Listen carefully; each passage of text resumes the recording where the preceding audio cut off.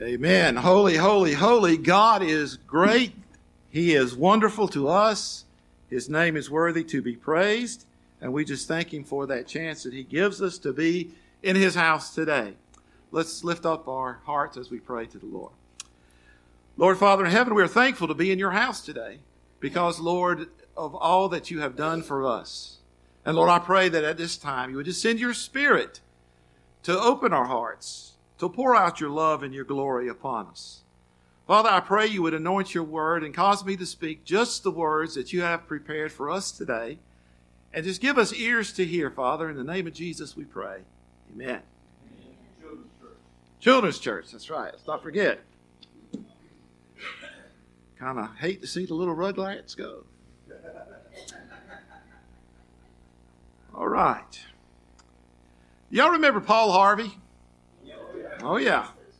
The rest of the story, right?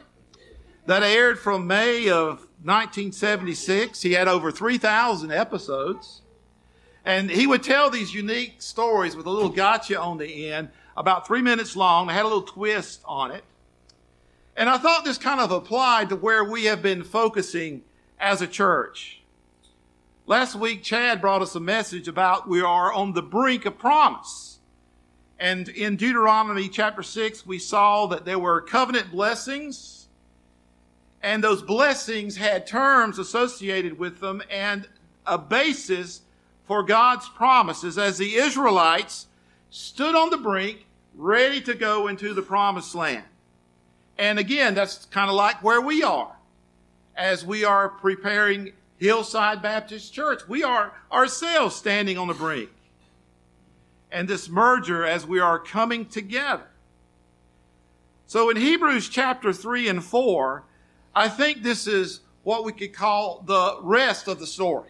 And I have the word rest in quotation marks because there is a story here. It is about a place of rest. And in this scripture and in these events, there are two things. There is a great invitation that God has given us, and there is a dire warning. So let's look at the scripture, and we want to be looking in the book of Hebrews chapter 4, beginning in verse 1. And if you can and would like to stand, I invite you to do so for the reading of God's word from Hebrews chapter 4, beginning in verse 1. Therefore, while the promise of entering his rest still stands, let us fear lest any of you should seem to have failed to reach it. For good news came to us just as to them.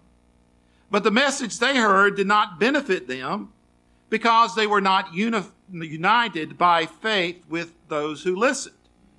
For we who have believed enter that rest, as he has said, as I swore in my wrath, they shall not enter my rest. Although his works were finished from the foundation of the world. For he has somewhere spoken of the seventh day in this way. And God rested on the seventh day from all his works. And again in this passage he said, they shall not enter my rest. Since therefore it remains for some to enter it, and those who formerly received the good news failed to enter because of disobedience, again he appoints a certain day, today, saying, through David so long afterward, in the words already quoted, today, if you hear his voice, do not harden your hearts. For if Joshua had given them rest, God would not have spoken of another day later on. So then, there remains a Sabbath rest for the people of God. For whoever has entered God's rest has also rested from his works as God did from his. Let us therefore strive to enter that rest, so that no one may fall by the same sort of disobedience. For the word of God is living and active, sharper than any two-edged sword, piercing to the division of soul and of spirit, of joints and of marrow, and discerning the thoughts and intentions of the heart. And no creature is hidden from his sight, but all are naked and exposed to the eyes of him to whom we must give account. May God add his blessing to his word, and you may be seated. So, the rest of the story. Verse 11 shows us there is an invitation. It says, let us strive to enter that rest. To enter is an invitation to come into a place like the Hebrews were looking at, one of peace, one of prosperity. But attached to it, there was also a timely warning, which is still applicable today. And in that warning, you can see it begins in verse 1, let us fear lest any of you should seem to fail to reach it. And this warning tells us and points to sort of the great example of the Israelites failing in the wilderness. And that failing took place right after they had started their wilderness journey, and they ran out of water. You can read about that in Exodus chapter 17. And it was a place known as Meribah or Massah, which means a place of strife and contention. Psalm 95 is quoted here in our scripture we just read. It also talks about this. So, as we stand on the brink, we want the rest of the story and to understand what this rest means. So first of all, the rest that is desired. We all want a rest. Think about it. After a long day of work, what do you want to do? Come home and mow the grass, right? Ooh, rest. You mamas taking care of the babies. After a long day of fighting and struggling and taking care of those needs, you'd like to have a little rest. And we yearn for that kind of rest. It's an end of labor. And the Israelites certainly had been in some hard labor. They had been slaves and carried burdens and had to hunt for straw and all of these things, a bondage of slavery in Egypt. And now they were looking at a time of rest. And as Moses was preaching to the Israelites in Deuteronomy, giving them the warnings, inviting them that it is time to go into this place of rest, but warning them that there's a real danger that you might come short. And indeed, oftentimes they did fail. But we desire that rest. But before we can get to the promised land, the Israelites first have to get through that wilderness. Before we can get to our promised land, we have to go through a wilderness. We have to go through trials. So what is this rest for us? And I think as we look at our merger, we might be thinking, oh, man, I want this merger to be over so we can rest. So we've got to go through work first.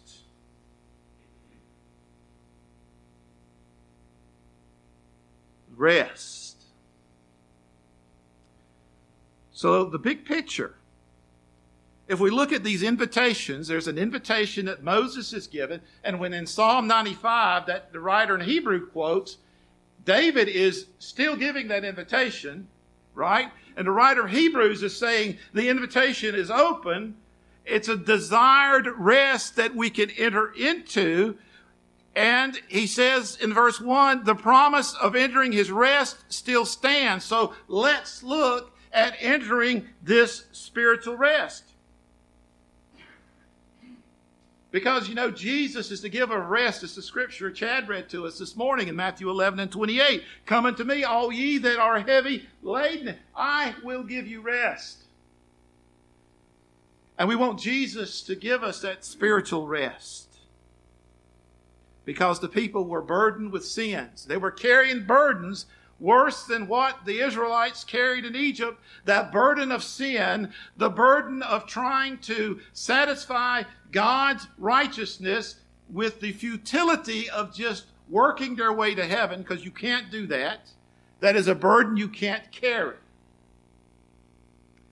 So the rest we desire is one that Jesus gives.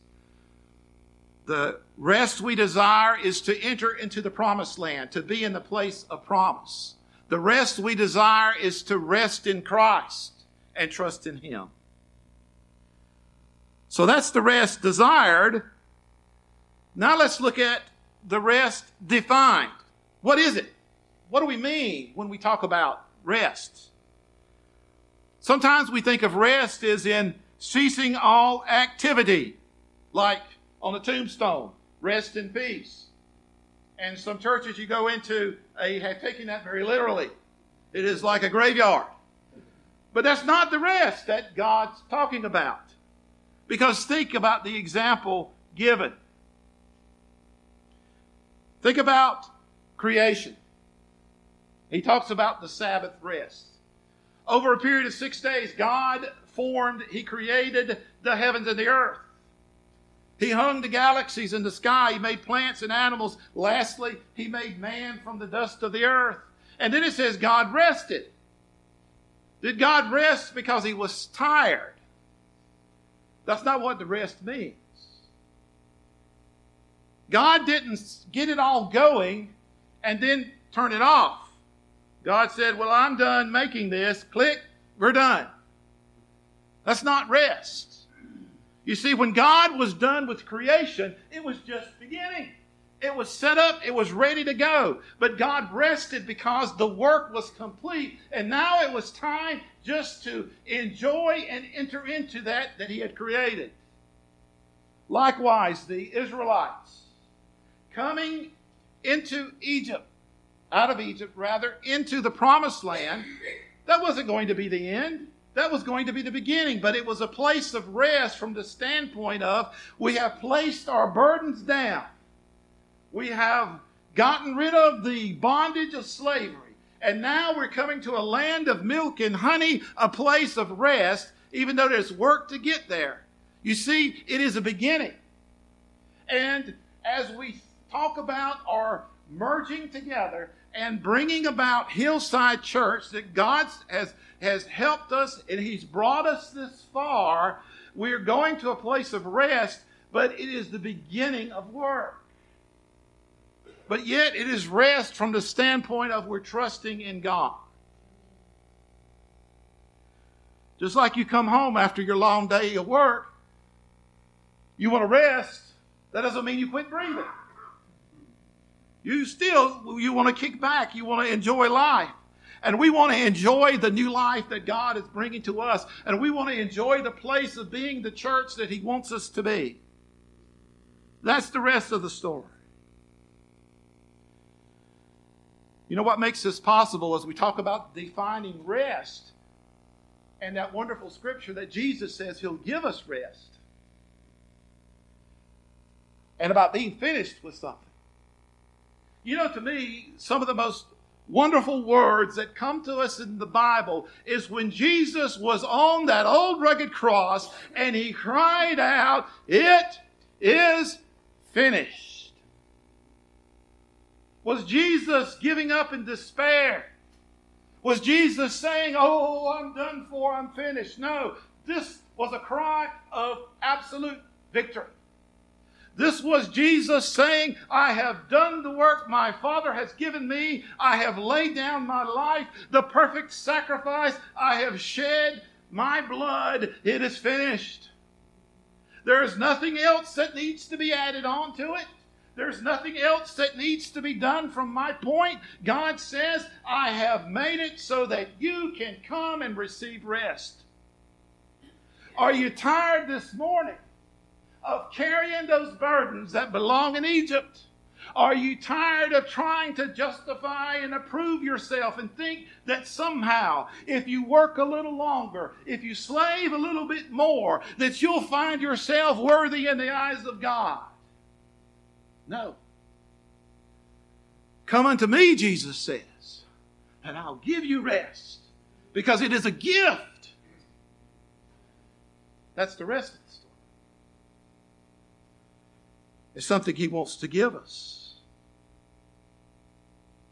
And it is a destination that we see, a blessed destination. And we look and we can see it ahead of us. enter into the rest.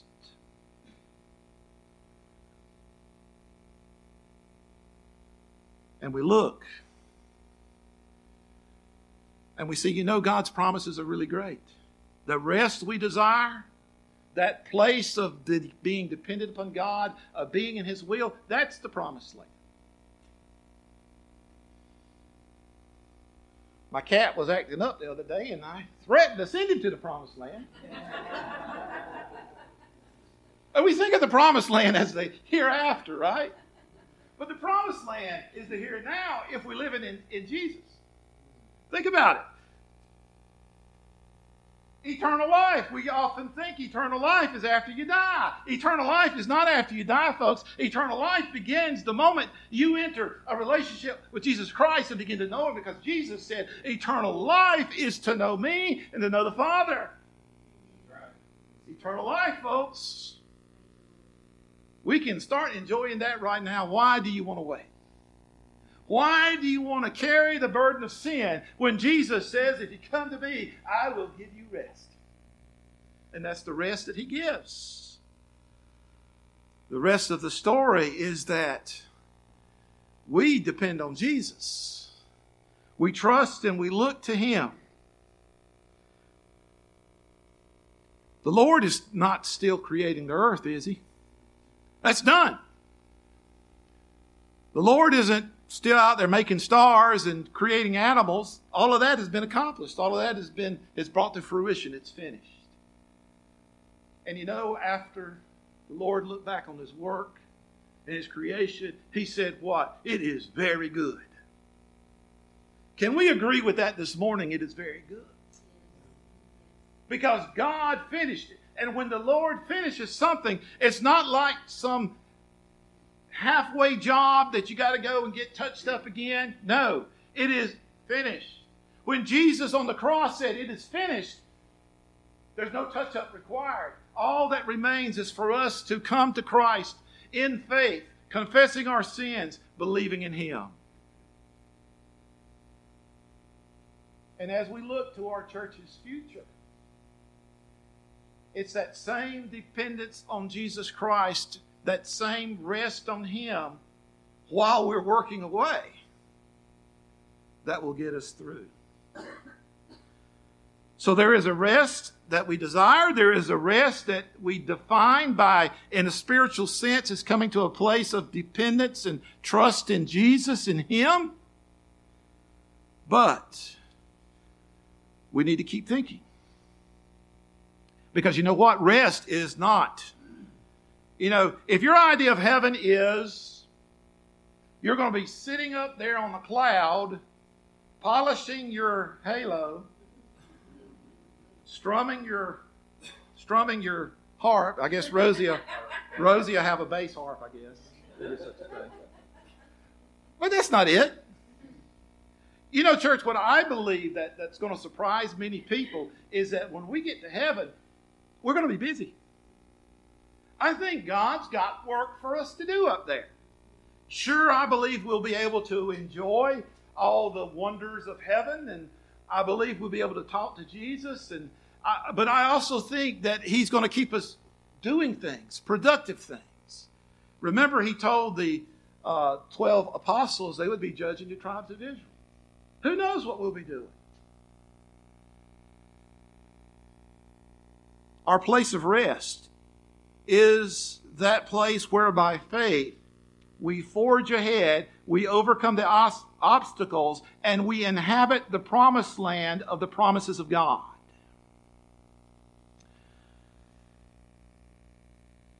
Verse 10 tells us something important. For whoever has entered God's rest has also rested from His works as God did from His. In other words, we quit trying to work our way into heaven. We quit depending upon our goodness, depending upon our self-sufficiency, and we're looking to God. So we talk about our hillside activities and going forward. It's not merger done. Now we're going to rest in peace and slowly die as we continue doing the same thing we always did. God forbid. But it is a place where, Chad mentioned that scripture when he was talking from Deuteronomy, that he brought us out to bring us in. You know, do you ever wonder how wonderful that is? That God didn't just bring them out in the wilderness and say, here y'all are. Off you go. There is an end destination for us. The last point is a warning that we must mention, and that is a rest denied. In other words, there are some who will not make it in. Verse 7, looking back to Psalm 95, quoting from there, today if you hear his voice, do not harden your hearts.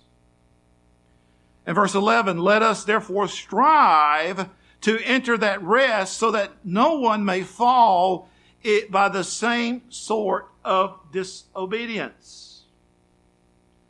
So as the saying goes, something we need to remember, fear and doubt will keep you out. Think about it. Look back in chapter 3 of Hebrews. It talks about how God got so fed up with those Israelites and that they were condemned to 40 years of wandering in the wilderness. And he said, and with whom was he provoked for 40 years? Was it not with those who sinned, whose bodies fell in the wilderness? And to whom did he swear that they would not enter his rest, but to those who were disobedient? So we see that they were unable to enter because of unbelief.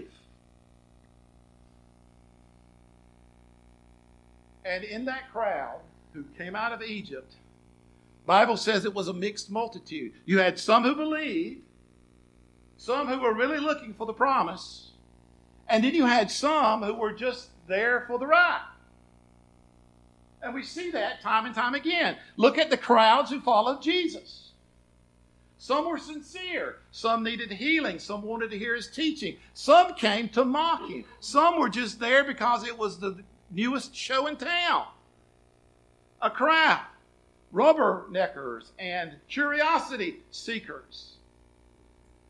And the same with the Israelites. They walked with the other Hebrews. They crossed the Red Sea that was made into dry land. They saw God bring forth water from the rock. They ate of the manna. They followed the cloud and the fire. But yet, in their heart was a spirit of disobedience.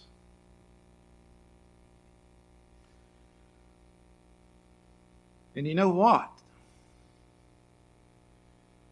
There is an accountability for us because we have seen the wonders of God. And there is a time of reckoning because we have heard the word of God. And that is the problem, church, because if you hear the word of God, you are accountable for that word. You might forget it, but God knows you've heard the word, and since you have heard it, you must respond to it. You are accountable to it.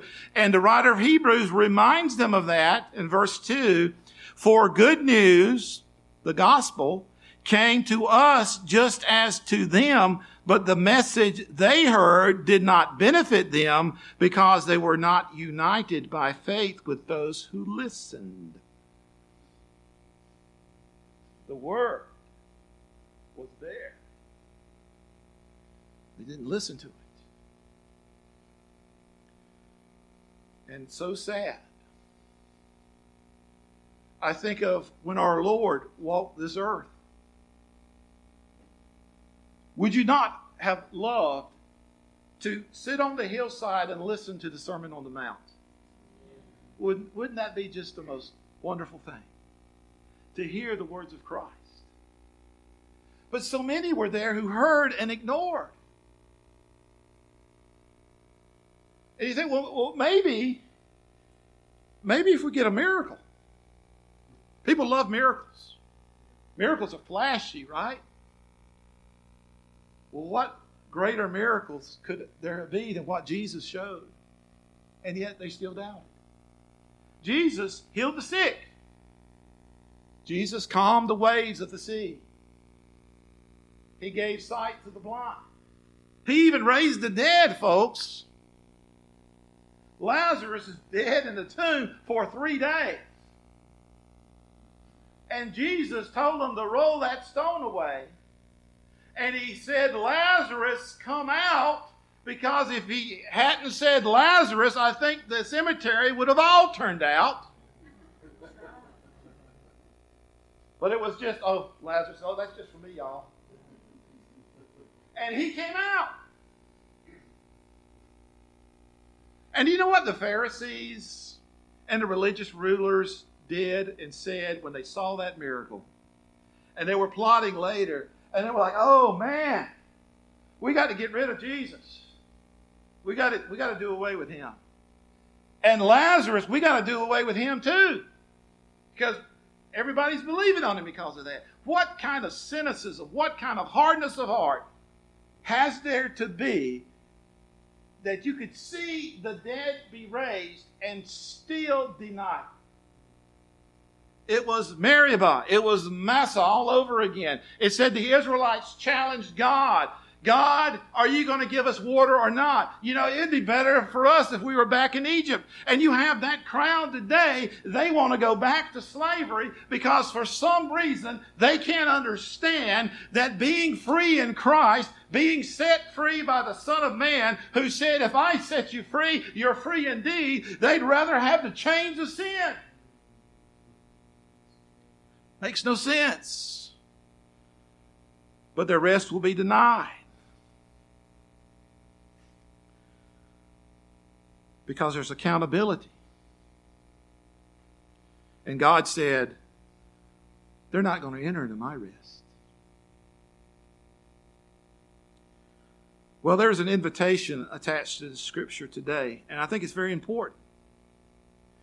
Today, if you hear his voice, do not harden your hearts.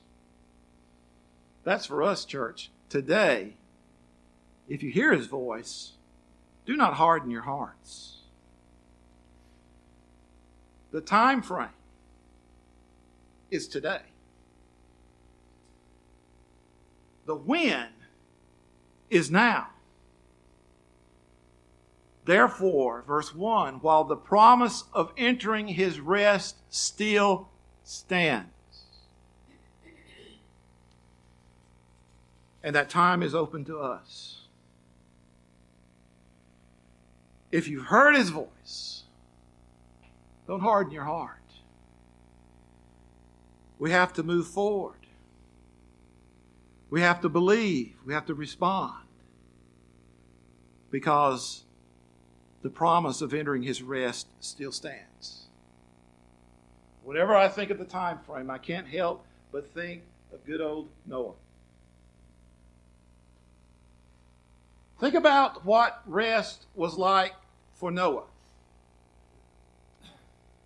He certainly didn't have rest while he was slaving away building a boat on dry land, gathering food and all the animals and all that he had to do, his preaching and everything, right? But his time of rest came. He's depending and trusting in God. His time of rest came when he walked up that plank and he looked around. All the animals are inside, right? There's nothing left to do. And then he sees a storm cloud begin to form. And the raindrops begin to fall. He's entered into his rest. But now the time is over. And remember, the Bible says, who shut the door of the ark? The hand of God. And one day, church, there's going to come a time when the promise of entering his rest will no longer be applicable because it will be no more time. If God is calling you or dealing with you this morning, please don't harden your heart. We have a blessed rest that only Jesus can give. We have an opportunity, an exciting time ahead of us if we will just go forward and depend on Him. So however He has called you today, please respond as we pray. Lord Father in heaven, we thank you, Father, for this time of invitation. And Lord, I just pray that you would move those who need to be moved. And Lord, in all of our hearts, that you would just give us a sense that we're depending on you and trusting in you. And we thank you, Lord. And we want that blessed rest that Christ has promised. We want to be in that place and be trusting and believing and following you. We thank you, Lord, because you are so good to us. In Jesus' name, amen.